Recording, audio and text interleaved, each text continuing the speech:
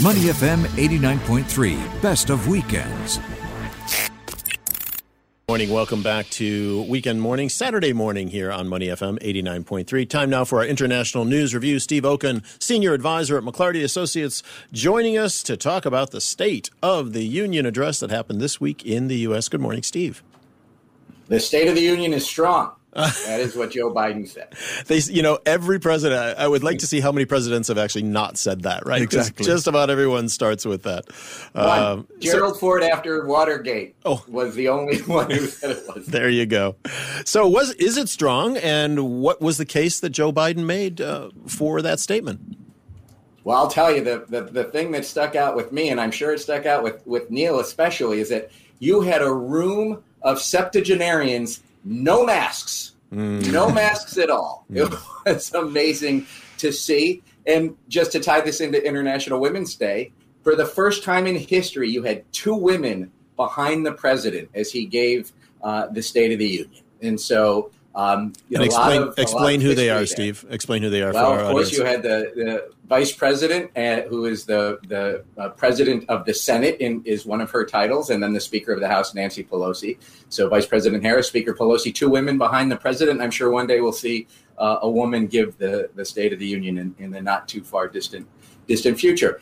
Look, to be honest, though, these speeches they're not that important, right? I mean, the average approval rating bump a president gets out of the State of the Union is 0. Right? I do TV off of these for 10 years or more. I watch them closely. I study them. I struggle to remember any that Donald Trump gave. I mean, the only two things that stand out for me on any of his State of the Unions was Nancy Pelosi ripping up the speech in disgust at the end of one, and him awarding the Presidential Medal of Freedom to Rush Limbaugh. So you look. It was okay. I think the biggest line that might be remembered is Joe Biden saying that we need to fund the police. There's this defund the police movement, certainly in the more progressive wing of the Democratic Party. He went against that wing, saying we need to fund the police. We need to improve policing. We need to improve the safety in reduced crime in the country. I think from a domestically, that may be what gets remembered most. Steve, I've been reading several pieces that have made the allusion that the speech was very typical of Biden's first year in office. Quite meandering, short on substantive policy, because it represents the year he's had. He swept in on that Build Back Better plan. He was going to have a sweeping economic agenda domestically. Hasn't quite happened, didn't get the votes required. Interestingly, he didn't mention the word abortion once. I know you study it closely. He played around that word because of what's happening in Texas. It's such a precarious position for him domestically, Steve. He literally cannot even utter the word abortion. Talk about sanctions in Ukraine. So in other words, very meandering, touching on various issues, but nothing really concrete. A fair reflection of his first year? Well, I mean, that's kind of the challenge he has because he's fighting a three-front war, right? He's still fighting COVID, and he's still got the economic crisis. So he had to talk about inflation. He did talk about inflation. He talked about what he wanted to do to bring inflation down, but what can a president really do to bring inflation down in a short period of time? And I think the most important part of the speech, and if there is something that will be remembered, it will be the unity that Democrats and Republicans had about Ukraine, about Vladimir Putin's choice of war, the aggression and the killing that is going on, and that standing ovation for the Ukrainian ambassador to the United States from Democrats and Republicans, a sustained one. It shows the world that the United States is united, that for one of the few times we've had, partisan politics does end at the shore. You have now, even Mike Pence came out after the speech and said there is no room in the Republican Party for apologists for Putin. That goes against Trump. That goes against people like Tucker Carlson. So it is an important speech, even though, Neil, you're right, it's always a laundry list. What are you going to be able to say in 62 minutes, right? Well, Steve, you are the master of segue at this particular moment in time, because we are going to go from the State of the Union to talk about Ukraine. And for that, we are going to bring on our good friend, intelligence analyst Lily Ong, to dig a little deeper on this. Lily, good morning. Welcome to the show. Good morning. I'm a good friend now. You've always been a good friend. Always a good friend of our show, Lily, especially when you come on Saturday mornings and speak so authoritatively about what's happening in Russia. So let's kick off with that, Lily. You were in that part of the world around the Christmas period. Give us your take, your insight into what's happening within the borders of Russia, because there's been pretty much a media shutdown in the last few days to the outside world. There's nothing going on in Russia. Let's talk about Ukraine. Let me state on the onset, there are things I can talk about and there are things that I cannot comment on. I think nobody can look at what's happening in Ukraine and not feel a tinge of sadness. And I'm feeling more than sadness. I'm furiously mad. I'm furiously mad because what's happening in Ukraine could have been prevented. But steps that could have prevented it were clearly not made. So I think if we were to look at Ukraine and just put the blame squarely on Russia, we're missing the bigger picture. We are missing the bigger lesson. So let's take a look at history so that we can scrutinize the whole piece of what's happening here. Now, in 1990, around the end of the Cold War, then Secretary of State James Baker, he told Gorbachev that NATO would not expand 1 inch eastwards, and those were his words, all right? And Gorbachev took him at his words. 1999, under the presidency of Clinton. Hey, Steve, you were working for him, weren't you? I was. Yeah, but you're in DOT, you're the transport guy. I'll let you off the hook. So in 1999, NATO took on Poland. It took on Czech, it took on Hungary. And in 2000, Clinton went to speak to Putin, and Putin asked him, is there a possibility to admit Russia into NATO? And we could see Clinton's response in what happened afterwards. NATO went on a very aggressive expansion. In 2004, it took on Bulgaria, it took on Estonia, it took on Latvia, it took on Lithuania, it took on Slovenia, Slovakia, and Romania. And then in 2009, it took on Albania and Croatia, 2017, Montenegro, and 2020, North Macedonia. So instead of not inching 1 inch eastwards, NATO went leaping eastwards. Steve, do you want to comment on that one? Sure. And look, it's not that NATO forced these countries to come and join the security alliance. They wanted to join the security alliance because they don't trust the dictatorship that we basically now have in Russia. This was not some Western plot. The Ukrainians have decided that they wanted to pursue democracy. They wanted to pursue a more open economy. And this is something that they have chosen to do because they feel it is in their best interest. And so to blame anyone other than Vladimir Putin for choosing to go to war, to basically, we've all woken up and all of a sudden it's 1939. I mean, what happened?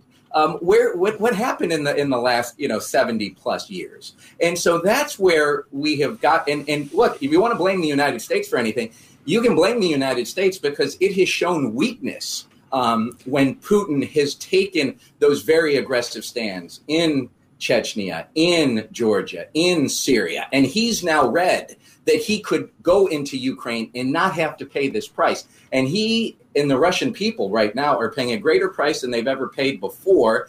And unfortunately, we still don't know how all of this is going to turn out. Lily, just a fascinating insight, but just to follow up on that, of course we have to learn our lessons from history, but at some point there are parallels with World War II.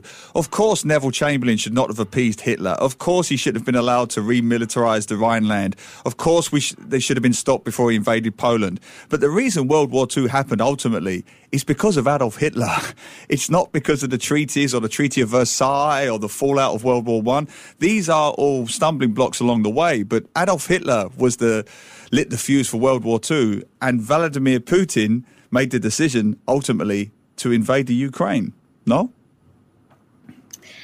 Let's not forget who defeated Hitler. Let's not forget who defeated the Nazi army. I mean, I went to school mostly in Singapore and in the United States. Whenever we talked about World War II, nobody ever mentioned the 27 million Russians who sacrificed their lives to defeat the Nazi. It was always about the American heroes who dropped the atomic bombs on Hiroshima and Nagasaki. Now, I'm not saying that did not happen. That did happen, but then we have to look at the larger piece of history, don't we? Good point. We're talking with Lily Ong, strategist, and also Steve Okun from McClarty Associates on International News Review, if you've just joined us. And Lily, when we get back to the mindset of Putin, a lot has been said. The points you've just mentioned, and I know you're not arguing for those points, you're just bringing them up as rationale. But I think the Russian people are now seeing that the international community is not only united and getting more united by the day, but resolutely disagrees with this notion that the special military operation is going to liberate Ukraine and the Ukrainian people. I mean, people just don't see it that way. And they're finding out now, that it's, what Vladimir Putin has sold them is not necessarily, is definitely not what the rest of the world is thinking. So where do we go from here? Where does Vladimir Putin go from here? Where are his exit? What could his exit strategy possibly be if you were to look in a crystal ball based on what you know about his mindset and where the Russians are right now? Well, we don't have to sit here and speculate what Putin is thinking. He told us what he's going to do. Yeah. If he doesn't get his 3 terms met in the draft treaty that he sent to the United States in December 2021, he's going to do 2 things, right? He's going to go into Ukraine, he's going to demilitarize Ukraine, and he's going to denazify Ukraine. I do not believe he will stop until he has achieved those aims. So, but that raises the assumption that the Ukraine is somehow Nazified and needs denazifying. There's simply no evidence of this, Lily. I mean, as we sit here now, I think 1.5 million Ukrainian refugees have had to leave their country for fear of death. It's triggered an international humanitarian crisis. It's united the world in no way, arguably, since World War II. It's brought both sides of the political spectrum in America together. It's united Europe and Britain in a way that would have been unthinkable just a year ago, post-Brexit. So the world seems to be standing on the side of the Ukraine here as we watch a humanitarian crisis. Well, and Neil, and just one other point. Why is it the United States' position to tell Ukraine that you must be neutral? Yeah. That is, why should the EU say to Ukraine, you must be neutral? That is something for the Ukrainian people to decide. And the Ukrainian people can come to some agreement, and they're certainly negotiating with Russia right now to try to come to some agreement so that there can be some peace in Ukraine and that Russia will stop what is now, certainly arguably war crimes that are occurring in that country. And so that's for the Ukrainian people to decide. That is not for the United States to sign some treaty with Russia or the EU or the UK to say, Ukraine, you must now be neutral. You must be Switzerland. Yeah. Go ahead, Lily. I'm sorry. Sure. If I can just take on Steve, what he said first, because this is an important piece that everybody is missing. The Nazi threat, not Steve, I'm Neil. The Nazi threat is very real. It's very real. Putin is onto something. Ukraine, not just Ukraine, but Russia, they have emerged as hubs for a broader network of transnational white supremacist movement. But because they operate mostly under the radar, people don't think about them. People have forgotten about them.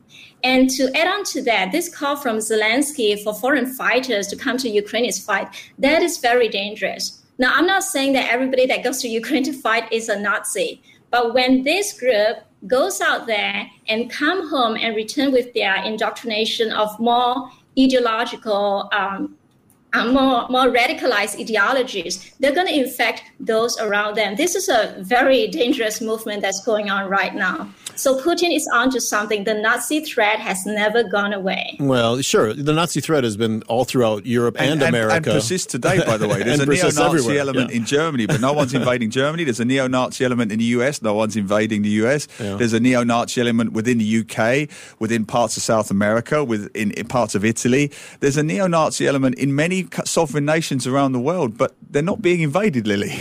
Yeah.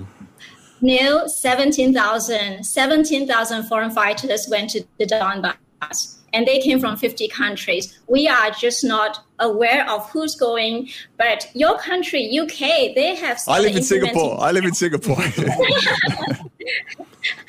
You just take whatever nationality is convenient to you. But they have started implementing checks because they're afraid of these Nazi groups going over to fight in Ukraine. So your country is aware of what's going on too. Yeah, I mean the idea of foreign fighters is nothing. The idea of foreign fighters going into mercenaries to go in and fight is certainly nothing new. But I don't think that we have is there hard evidence that they are actually Nazis. And there's a lot to unpack with that one. But sorry, Steve, go ahead. I would just make two quick points. One, President Zelensky is Jewish. Oh. Two, China basically makes the same argument about Xinjiang and its treatment of the Uyghurs as terrorists there. Yeah. It's this conversation so perfectly encapsulates the amazing difficulty of this moment that we are in, and there is so much. The old saying, the first victim of war is the truth, right? And what is the truth? Each side is fighting its own truth and fighting for its own truth, and I think it is very interesting to see not only the Russian side of this. That we all have been hearing now for weeks, but to try to demystify what some of that means. I think at the end of the day, the reality on the ground is, hundreds, thousands of people, both Russians, fighters, and Ukrainians are dying. Millions are being displaced for something that was a decision, I think, on Vladimir Putin's side. Lily, correct me if I'm wrong, that, was there another way to achieve his goal? I don't mind us wagging our fingers and shaking our heads at Russia. The violence cannot be justified. All I'm asking is, if we're going to pretend to be this moral crusaders of a higher ground, let's at least try to be consistent. Yeah. Let's not forget what happened in Iraq. All right, U.S. thought there were weapons of mass destruction. Absolutely. They invaded Iraq. Not a single shred of WMD was found, but 500,000, Glenn, 500,000 Iraqis died in that process, totally and 60% agree. Attributed to direct violence. So we need to, again, look at the bigger picture, the bigger piece, and not just be selective. And tens of millions of Americans protested against that action way before it even happened, and then after it happened as well. So believe me, I get it. And Putin's even mentioned that as well. Other countries can invade countries. Why can't we? I still don't think that's a justification for the U.S. or for the Russia or for anybody to do it, especially as we hope to move in the year 2022 to a higher level of humanity. And figuring out who we are as a race. So I get your point. But looking ahead, I mean, our job is not to wag figures anyway. Our job is just to report the news as it is now, which is what we're doing as it is now. And as it is now, the Ukrainian president is calling for a no-fly zone to be implemented for obvious NATO reasons. That's unlikely to happen. So we do have this kind of stalemate. Question to both of you, really. What happens now? Start with Steve and then go to Lily. Or what would you hope would happen now, Steve? Well, look, this is a pivotal moment in the history of the 21st century. It is not only going to affect what happens in Ukraine and what happens in NATO, but it's going to really affect what happens in Asia. And if you see China and Russia come together, and it's unclear if that is going to happen, because China is stepping away from some of what it said because of the action the Russians have been taking. But if you see China and Russia come together, are you then going to see a fusing of the security alliances between Europe and Asia? And if that occurs, then it is going to be a much different 21st century than we had anticipated. So you've got the geostrategic, you've got big implications in Asia. And then the question is, look, this is not going to end well for Russia. It is either going to end in a couple of different ways. One is they're going to be bogged down in Ukraine, and it is going to take years, and they are going to be paying a heavy price because the resistance is never going to stop there. Or is this going to lead Russia to pull back? And then what is that going to mean for Russia as it interacts with the EU? And you now have countries, and Lily was talking about NATO's march to the east. Moldova wants to be in NATO now. Georgia wants to be in NATO now. Finland and Sweden want to be potentially be in NATO now. So this is just going to have such implications that we can't even really begin to think about. Yeah, Lily, we gotta go, but the last word to you.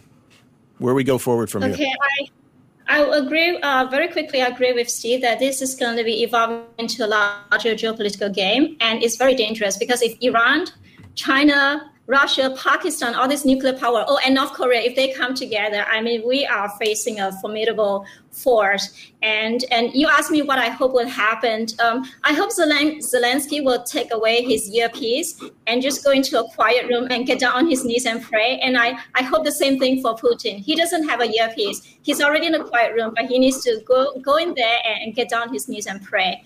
And while we're all trying to speculate what's going to happen, everything that's happening, whether it's the war, the pandemic, it's all can be found in a book that's written 3,400 years ago. So that's where we can look to see what's going to happen next. All right. Lily Ong, thank you so much. Steve Okun for our International News Review today. We'll be keeping an eye on the story, as always. Thanks, guys. Thank you. Thank you. Thanks, Lily. To listen to more great interviews, download our podcasts at moneyfm893.sg or download our audio app. That's AWEDIO. Available on Google Play or the App Store.